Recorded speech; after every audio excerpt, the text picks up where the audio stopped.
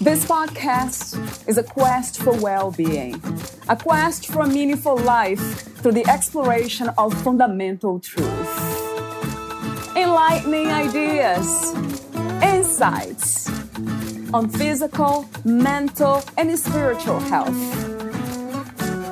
The inspiration is love. The aspiration is to awaken new ways of thinking that can lead us to a new way of being well. Welcome to Body, Mind, and Soul Healing Conversations.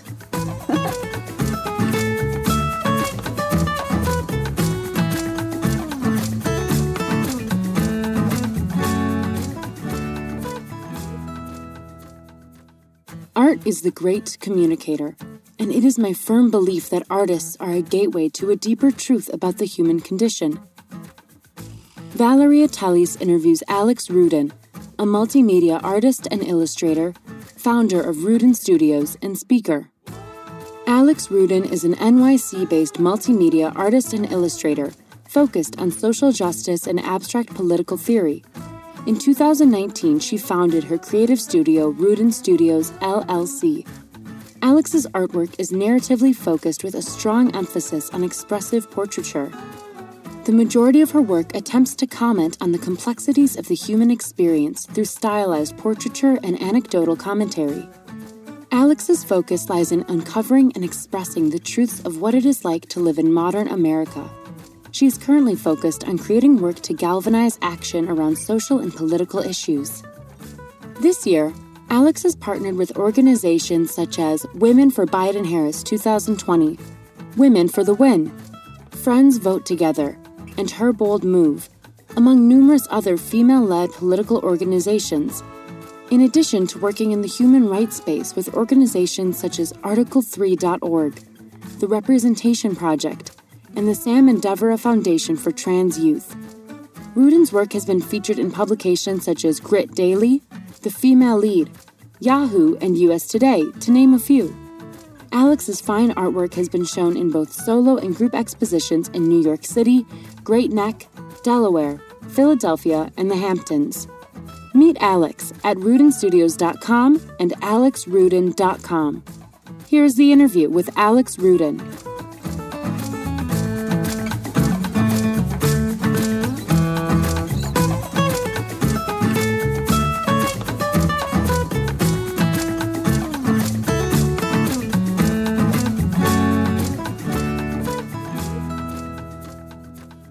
In your own words, who is Alex Rudin?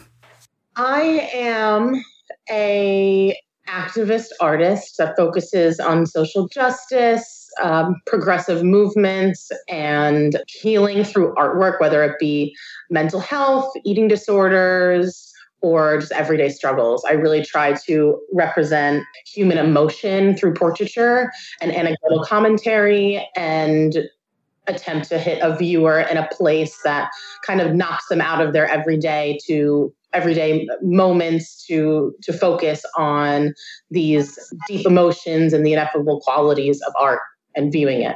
It's really wonderful what you do. So before I ask you more questions about it, talk to me about the inspiration to do what you do today. Well, I've always been a very emotional person, and I've also always been a very creative person. And I think that these two things were bound to come together at some point in my life. I think also that I have had incredible creative inspirations and support within my family throughout my life. You know, my grandfather was an illustrator. My mother's a designer. My uncle is in the arts. My father's he builds things. And so just being around that my entire life really was impactful and towards my creative abilities and also interests. And then on top of that, you know, I struggled with various issues growing up, such as an eating disorder and mental health issues and depression and anxiety. And I think that something that was a very natural outlet was for me to start making work about my own mental processes and help heal myself through the work that I do. How do you describe this healing process and relationship when it comes to art, painting, illustrations, doing what you do? Yeah, I think that for me, there are kind of two directions. I find great comfort and support when I'm in the studio myself, when I'm actually making the work. I find that incredibly therapeutic itself. I've always said that the studio is kind of the only place I feel like the shackles of my eating disorder or my struggles fall by the wayside, and I feel truly free in my ability to express myself or create what comes from the heart. And then I think another aspect of that is the really healing power of making the invisible visible. And that is something I feel like really translates well into making work about mental health, because that's something that's such an issue with mental health, is that people stigmatize it or don't understand it because you can't see it. And I think that when people, or at least for me, I can talk about myself, but when I objectify my feelings and almost place value in terms of like make them an object almost, I'm able to better understand it, analyze it, work through it, because it doesn't hold the same power anymore. It becomes something. How do you define mental health, Alex? From your perspective, what does it look like to be mentally healthy? I think for me, mental health is an ongoing process towards growth and self-actualization and realization. I think that it's very hard to, take a snapshot of somebody and, in one moment in time and say that is mental health. I think that it's a process and it's a journey. And as long as the end goal is to better yourself and grow, then that to me is the effort to consistently work on your mental health. Do you see that as a destination in a way? Let's say one day we'll get to a point where we are perfectly healthy in every way, maybe not physically, but emotionally, psychologically, mentally, and even spiritually. And do you connect that spirituality to this level of self-understanding and realization? Yeah, I think that I don't necessarily believe that there is an end goal. I think that, life is so much more than this journey on this one particular earth, these dimensions that we live in. I think there's so much more to our experience than that we're not consciously aware of. So I think that as long as you're continuously trying to better yourself, I don't think there's any end in sight, and I don't think that. I also I personally I don't like to buy into the idea of perfection as something attainable or that you should be working towards, because I think that in general, your idea of perfection is most likely somebody else's idea of perfection. And that is not something that's good for your soul or your journey in the long run. Perfection, destinations are words that I don't use for sure. I do use unconditional love or unconditional, let's say anything, unconditional living existence. What do you think about that? Is that something that is realistic even to pursue as a practice, unconditional love or unconditional living? Yeah, I think that everything that's a personal journey is something worth pursuing. I think that I don't generally like to prescribe or kind of proselytize my ideologies towards other people. But I think that the idea of being unconditional has a lot to do with being empathetic and putting yourself in somebody else's shoes or simply caring. And I think that is a goal that everybody should be working on. And, for me, the opposite of empathy is apathy. And I believe that apathy is almost one of the worst things that you can have, whether it's towards yourself or other people. And so to go in maybe the direct opposite of apathy would be empathy and unconditional love, and kind of that idea that, I always say that I really look forward to living in a world where people reach out their hand to help their neighbor rather than point at them and say something that makes them different or other them. And I think that has to do with unconditional love as well. Yes, yeah, absolutely. It is the idea of non-judgment. So we just navigate this reality coming from a peaceful place, I would say, of inner peace, where it's okay for everything to be exactly the way they are. It has to start with us, though. And that's something that I write about and I talk about, unconditional self-love. Because if we don't do the work within ourselves, then it's impossible even to project that reality out there. Right. What is your understanding of self-love as of today, Alex?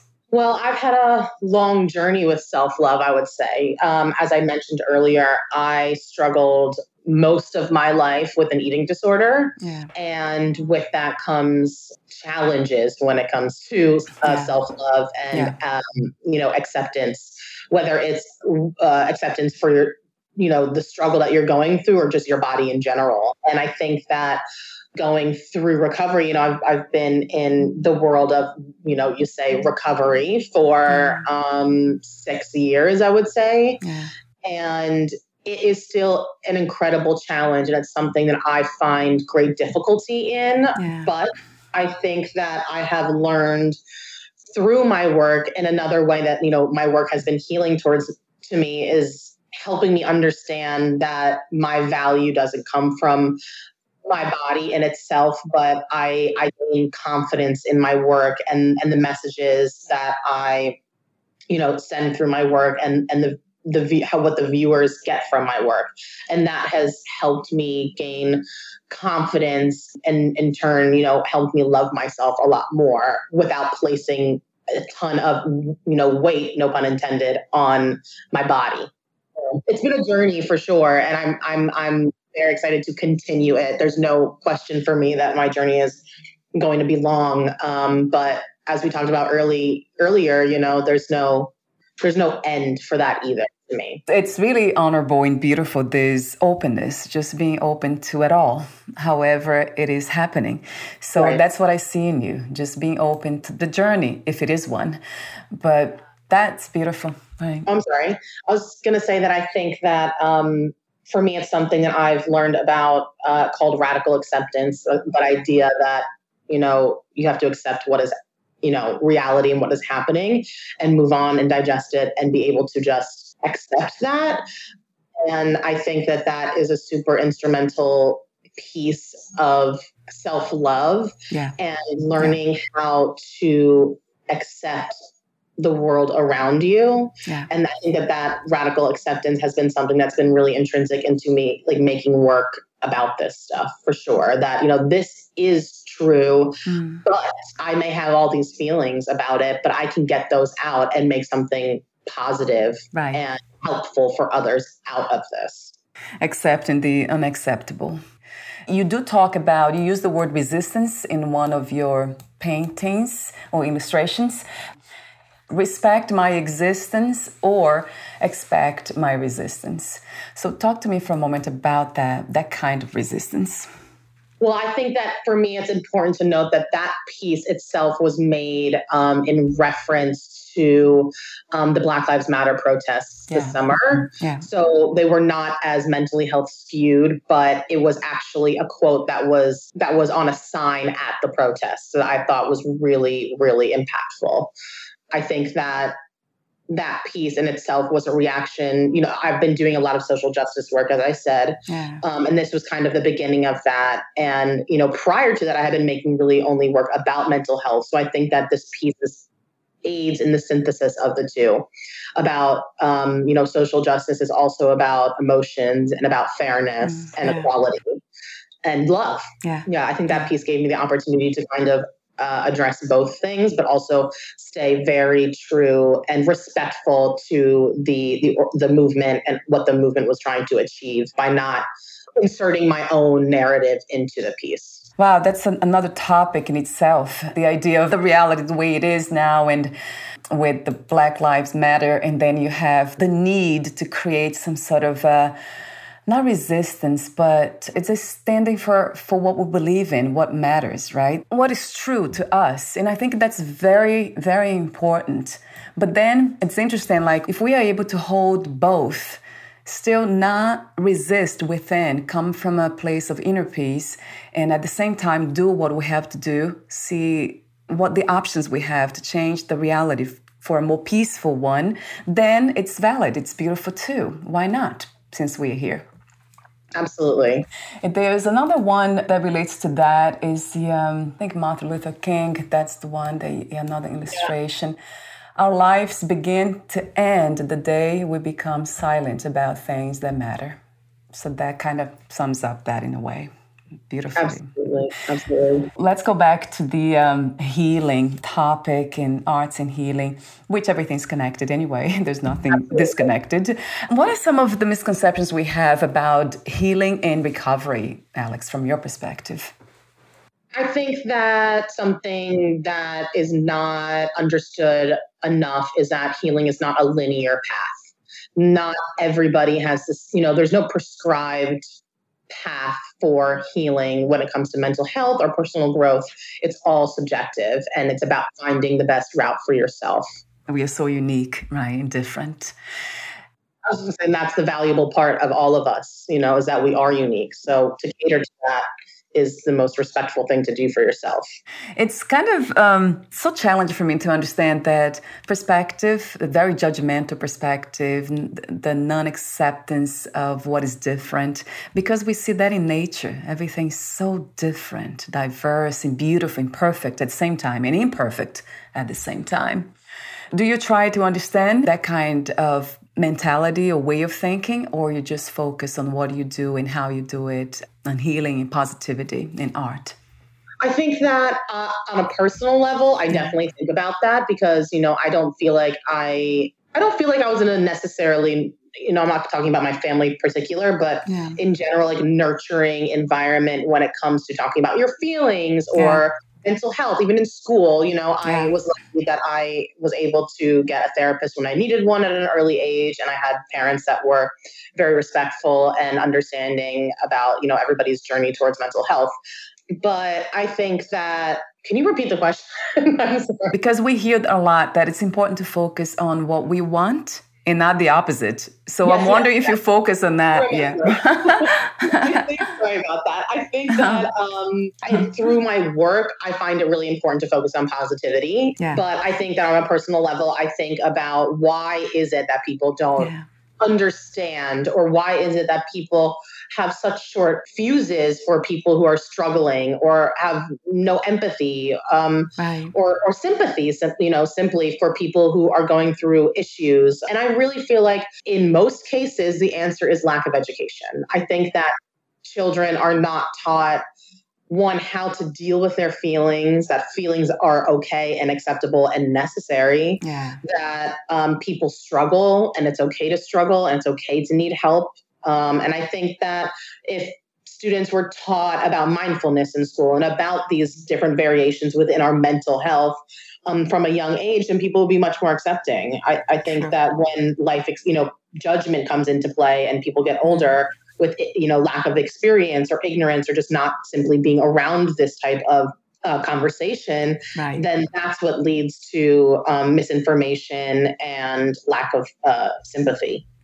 I love when you say that, feeling the feeling is learning how to understand them. And I wonder what do you do? What is your advice, a suggestion how to deal with negative feelings, anger or frustration, shame? Talk to me for a moment about that, Alex.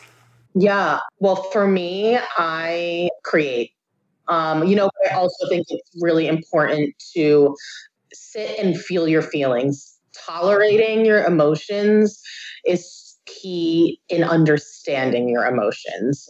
And I think that being vulnerable in moments of discomfort or pain is like the greatest tool for transformation in itself. So, growth happens in times of discomfort. So understanding that and recognizing that and embracing that will not only help you get past this moment, but grow and become better from it. And then, as I said, I turn towards creativity to really flush out my emotions and expel what I'm feeling. So I'm not going to say to everybody, pick up a paintbrush, but you like to write poetry. If you like to play the guitar, any kind of creative expression will invariably help you and make you feel better. I really believe that. Yeah, like you said before, it would be very helpful to start as children, because then we are well equipped, right, to navigate our own feelings and be confident enough to be vulnerable, because that is not something that is easy to do for most of us. I love that component, though, that if we can learn to do that, just be vulnerable in a sense of just being true, isn't it? Being true to ourselves. I'm feeling this way and I'm courageous enough to talk about. Yeah, and that's the hardest part. Yeah, and I think that that's what people really struggle with is the idea of being vulnerable or being fallible almost, maybe not being this idea of perfect or strong. But I think that being vulnerable is being strong. I agree 1,000,000,000%. I absolutely love that. That's the end of shame, the end of conflict within. I mean, from my perspective, it has been. When you say tolerate your emotions, that can lead us to understanding them. That's an interesting phrase. I never heard it that way. Can you give me an example? Can you describe what it looks like to tolerate our own negative emotions? Yeah, I think that tolerating your emotions I actually think it's a very parallel experience to viewing art. So it's the idea of sitting in discomfort and allowing those feelings to just be there, to not push them away, to not distract yourself with something. So, if I was feeling bad about a fight I had with my friend, rather than turning to vices that I have or devices that I have, getting distracted with technology, which is such an easy thing to do these days, or distracting myself, with I'm not a drinker, but I can say for somebody else drinking, maybe that is not a productive way to deal with these feelings, because they will, one, you never know if they can get amplified or if they can get subjugated because of them, because of these actions. So actually allowing yourself to sit in the moment and be uncomfortable and tolerate those feelings allows you to, one, gain familiarity with such feelings. And therefore, the next time it comes around, it will not be as difficult. It's kind of an idea of exposure therapy. Yeah. So the more you feel it, the less it impacts you. Right. So I think that and it's easier said than done. Tolerating your feelings is a really difficult thing to do. I think a normal reaction would be, how do I feel better? Yeah. But just implore maybe people who are listening to, instead of doing that, maybe sit in for 5 minutes and just feel it.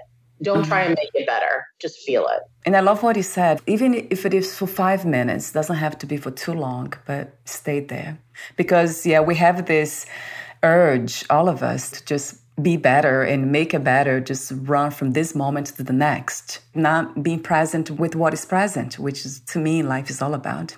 Yeah, and I think it's almost a little bit like, if for people who are, my father is a physician. He's a surgeon, so very body minded and focused. Yeah. So if there's someone listening that's more like that, and if I were talking to my dad about something like this, I would say it's akin to stretching your muscles. They tell you to hold it there when it burns a little bit, and that's when your muscles stretch further, and that's when you get the results. So it's the same thing with emotions. You have to exercise your emotions and then stretch them. And tolerance and sitting in discomfort is that stretch. It's that burn. But next time, it's not going to burn so much. Are emotions and feelings the same to you, or they're somehow different?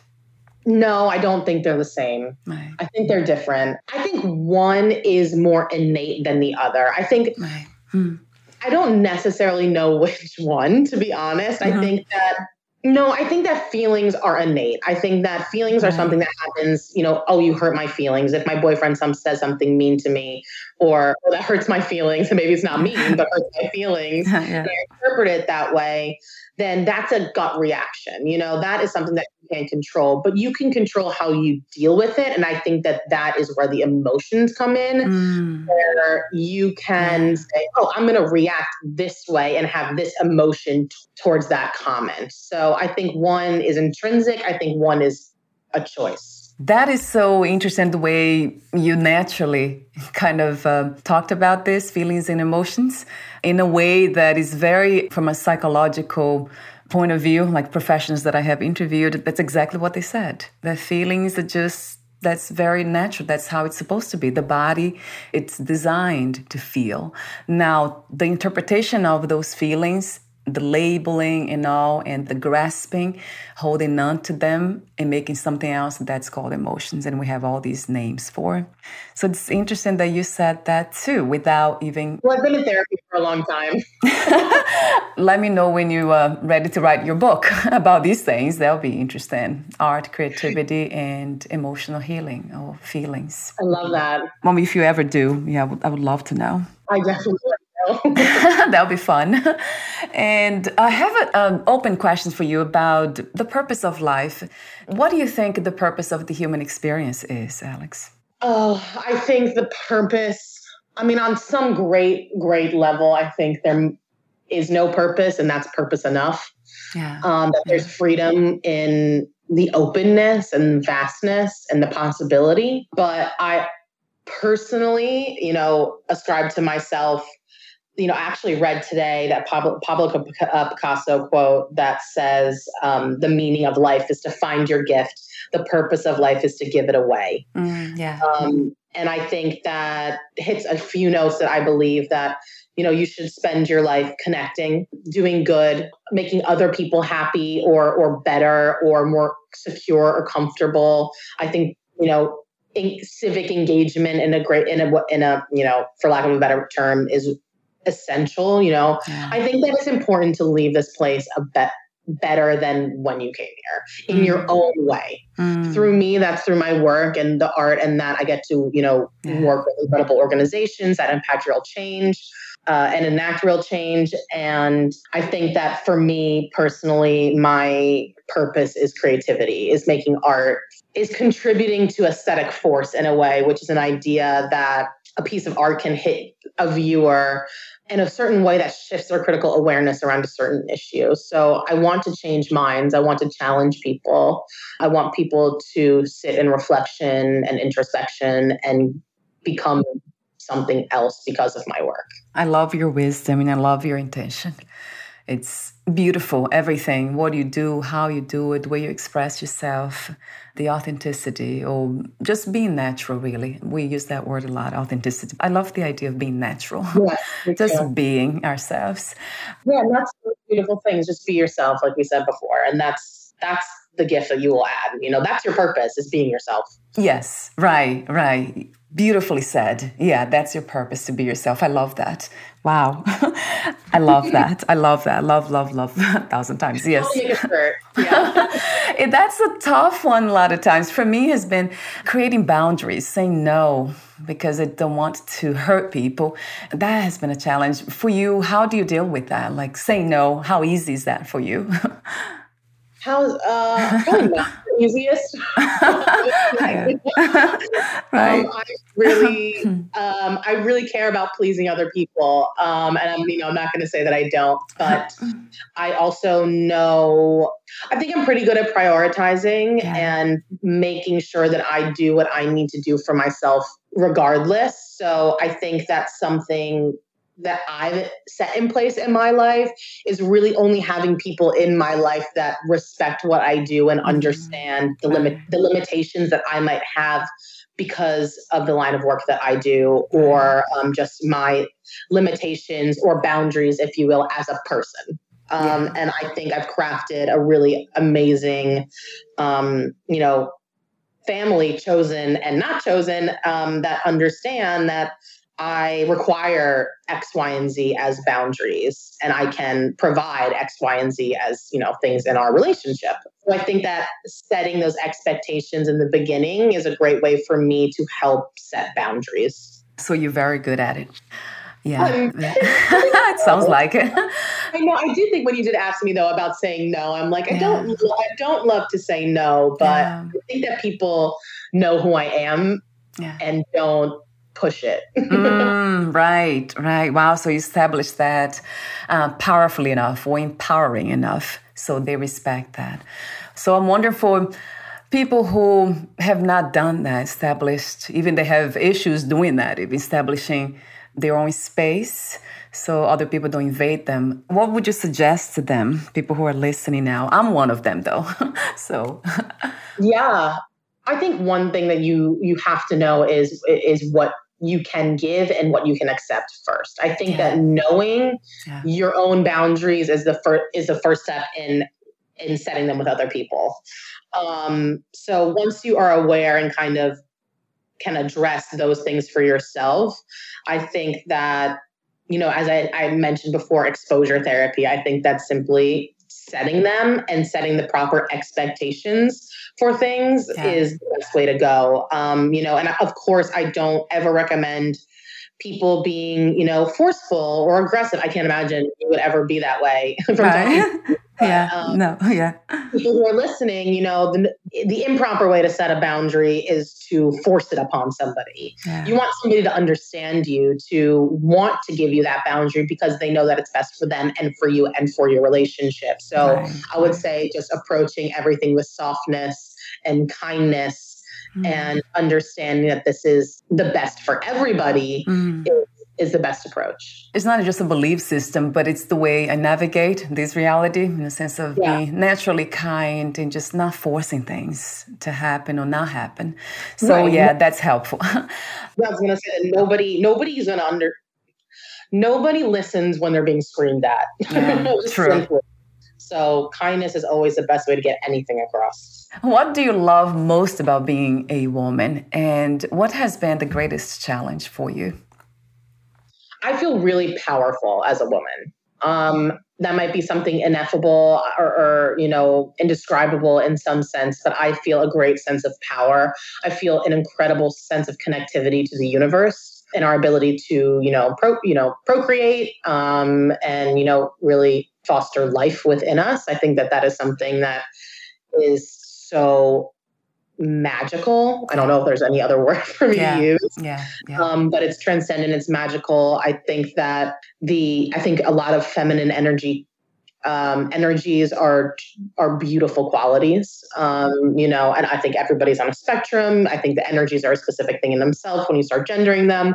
But I think that I feel a sense of community with women. I feel a safeness with women. I feel a kinship with women.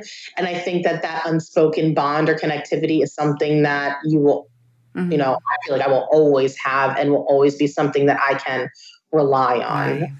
And I think that the biggest challenge being a woman, I would say personally, my biggest challenge in being in a female body is the pressures that are put upon women to look a certain way. I find my entire life I have been really, really impacted by societal pressures and the idea of, beauty, westernized beauty and what it means to have the perfect body or to be desired or to have men like you or want you or be sexualized. And, I think that sexual assault is a big part of that, something I also have experienced. And I think that the objectivity of a woman's body as something to either be conquered or commoditized or used, abused, changed. I think that is something that has really impacted me, like that idea that the outside world, the outside male world can change our bodies, try and shape them a different way. So we are a different way. And I think that is super damaging and super harmful for young girls and developing girls and women, throughout their lives. And I'm wondering if this is getting any better. Do you see the change, the evolution of that? Yeah, I think so. I think it's getting better. I have hope. I choose to be positive and hopeful about everything. But I actually do think things are changing. I think it started with the body positive movement, which I personally have some hangups with on my own. And I think for, a multitude of reasons, one of which is I think that it is so focused on positivity that it doesn't leave room for other emotions or feelings, which is really essential. You can't just accept the positivity without understanding the negative aspects of your emotions as well. True.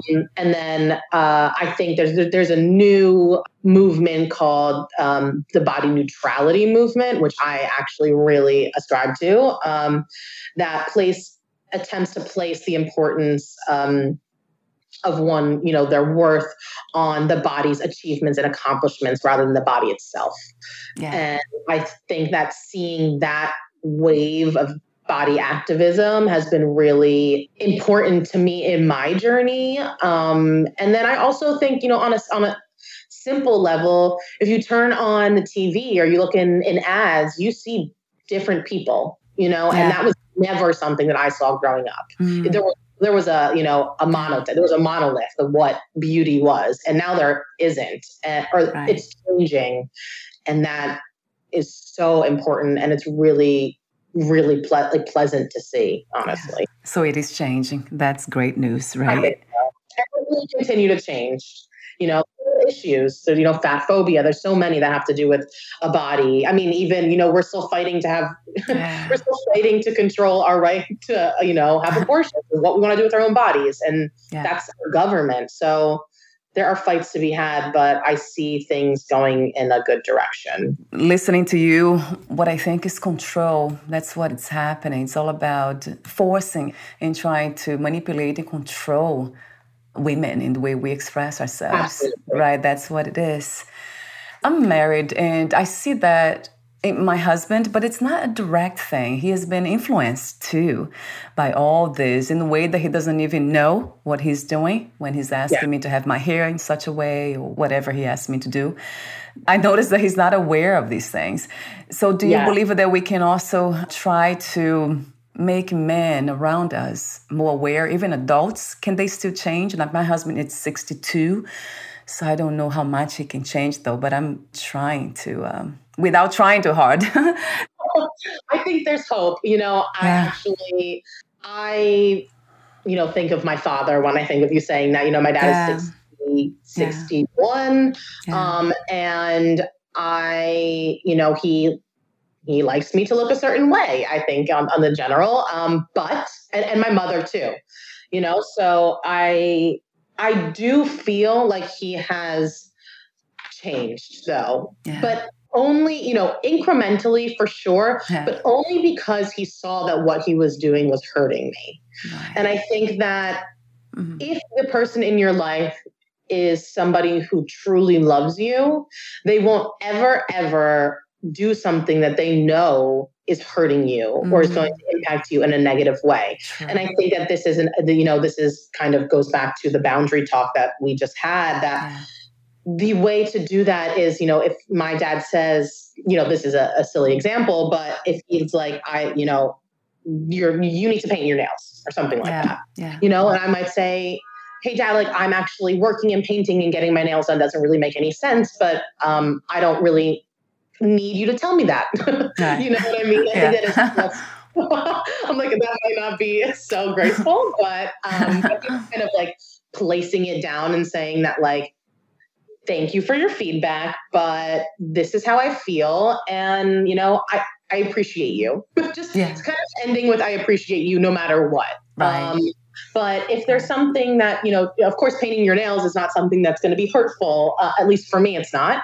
Right. But if there really is something that hurts my feelings and I say that and I show the emotion, I think that is also key, is don't try and cover it with humor. If it really impacts you, don't try and cover it with humor or a joke, which I am prone to do. And my family is prone to do as well. Yeah. Really say that this bothered me and this is why. In the future, can you do this instead of that? Because then we won't have an issue or I won't be hurt. And the answer is always going to be yes. And I think that if you come to somebody who's not necessarily used to seeing the emotion or seeing a boundary be set, they're much more likely to be somewhat shocked by that, by someone coming to them in that way, that it will impact them so much more. Just being truthful again, standing for what we believe in, what matters to us, and being vulnerable enough and kind enough to say how we feel and what we want. And I think that, it's also just about being truthful, as you said, to yourself, and that idea of not being somebody else's version of perfect. Because Right. if you're wearing your hair the way that maybe your husband wants you to wear your hair, then you're being his version, and that's not good for you or your growth. And there's no point. Yeah, there's no point. Exactly. There's so much that we could talk about on this. I could go on, giving you other examples, but the general message and the very powerful message is be yourself, be true to yourself, just be brave enough to stand for the things that are hurting you, basically. That's self-love. So it goes back to that. Thank you, Alex, because you are communicating not just with my audience, but myself too. Those boundaries, I have to be better at it. So we're almost at the end, but I want to mention some of the illustrations, the paintings that really caught my attention. I love A Woman's Place. Well, yeah. Oh, if you want to talk to me about the inspiration for that'll be amazing, because that's a beautiful painting. I actually made that piece during the election, the ramp up to the election this year. So that was kind of when I was a little bit in a political space, doing a lot of political illustrations. But I think that's something, and I also was working with female-run organizations trying to get the female vote for the Biden-Harris ticket. And I devoted a lot of time to that. And so I was focusing really on women and female power, and the idea that we're not what you tell us to be. We're not, our place is not in the kitchen. Our place is not, doing laundry. That's not our place. Our place is, what they say, in the resistance. Our place is here fighting for what's right, fighting for a better world. And that's what a woman's place is. The women that I have in my life, the women that I talk to here, which is part of my life too, I see how beautiful they are. All about making this place a more peaceful place, more loving, peaceful reality. That's what women, not saying that men are not, because I interview a lot of men too, they're all about that. But more often than not, they're in touch with their feminine side when they're into these things, which is interesting to see.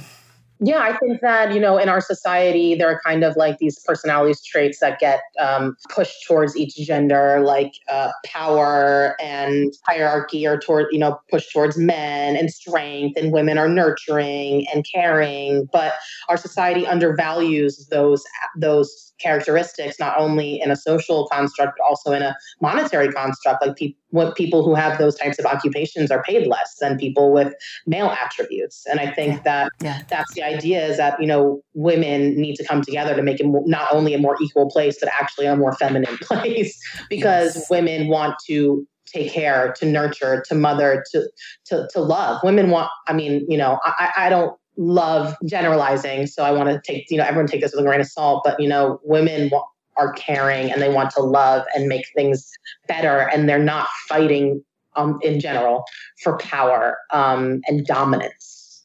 We just want our children to live in a better place.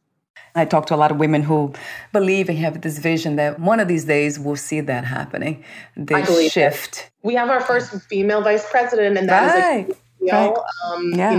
government's getting more equal. Yeah. But, there's a lot of work to be done. But I have complete hope that it will be. There are so many incredible, titans, female titans right now that are out there trying to make things better. And it'll happen. That voice, it helps as a reminder for all of us not to lose hope. No, definitely not. So we're almost at the end, Alex. Before I ask you my final questions, would you like to add anything? Oh, no, it was just lovely talking to you and taking an hour out of my day to talk about emotions. I love it. So therapeutic and lovely. I love your presence. I love your wisdom. I love your art. I love everything about you. And how genuine and natural you are, too. Thank you. It's always nice to make new friends. Yes. Oh, yeah. Tell me about it. What is another word for healing? Oh, growth. That's what I think. I think I kind of center my life around evolving and always working to become the next version of you, the better version of you. And that is a process that, as we said, that has no end. And so I think that we're always healing, we're always growing, but it's important to be aware and I would say intentioned about it. Yeah, and celebrating even the smallest growth step that we make, because I notice that we don't do that as often. Like we grow every day, like I see myself, but we don't stop to celebrate those steps that we have.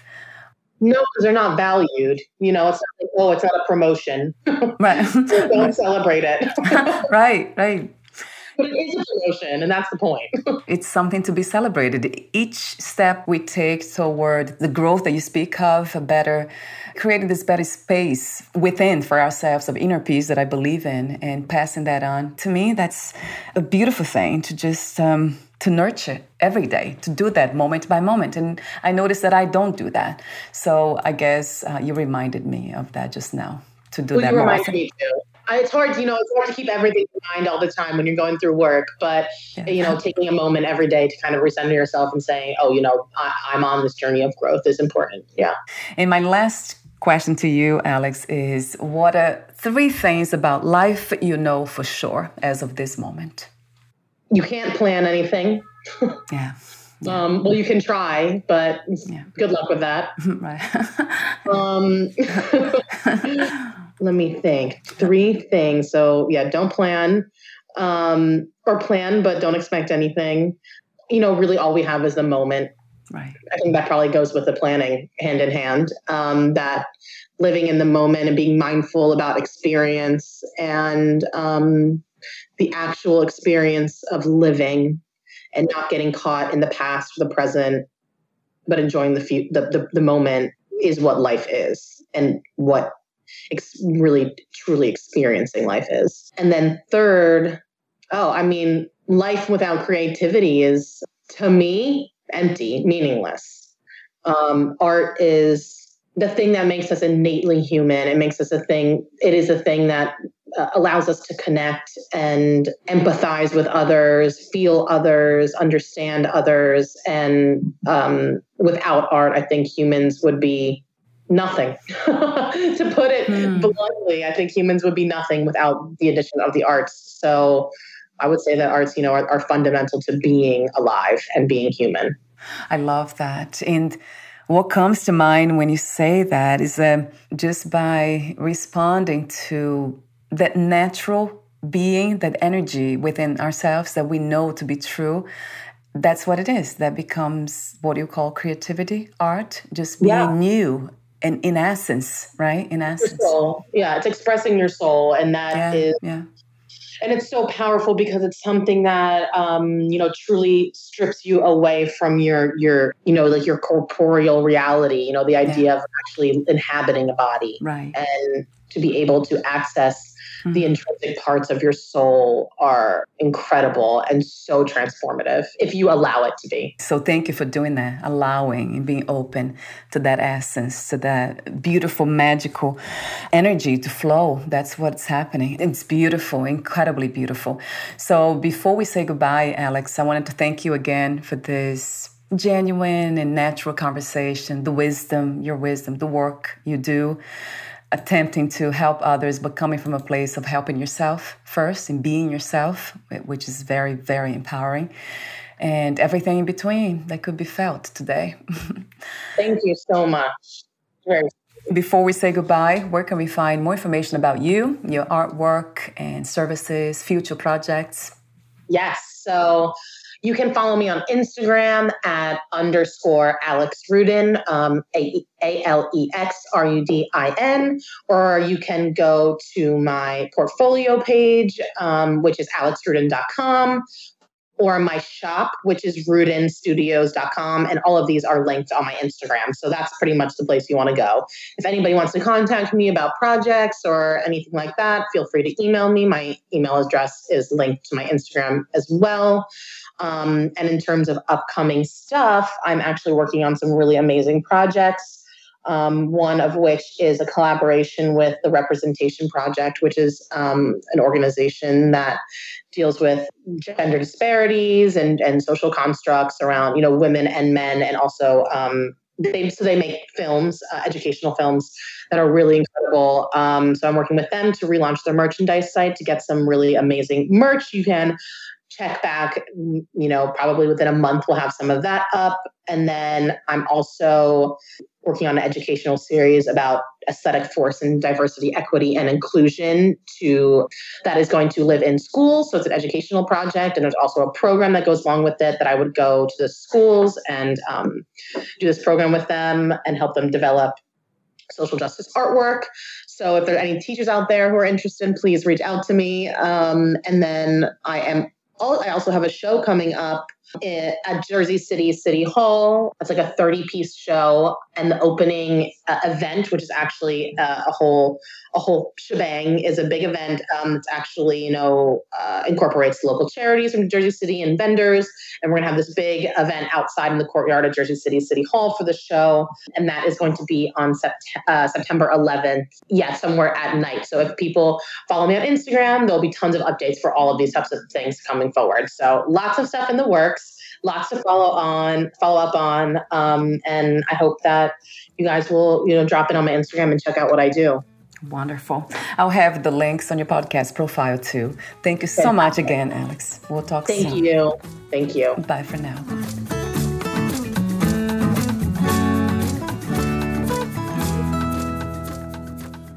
Thank you for listening. To learn more about Alex Rudin and her work, please visit rudinstudios.com and alexrudin.com.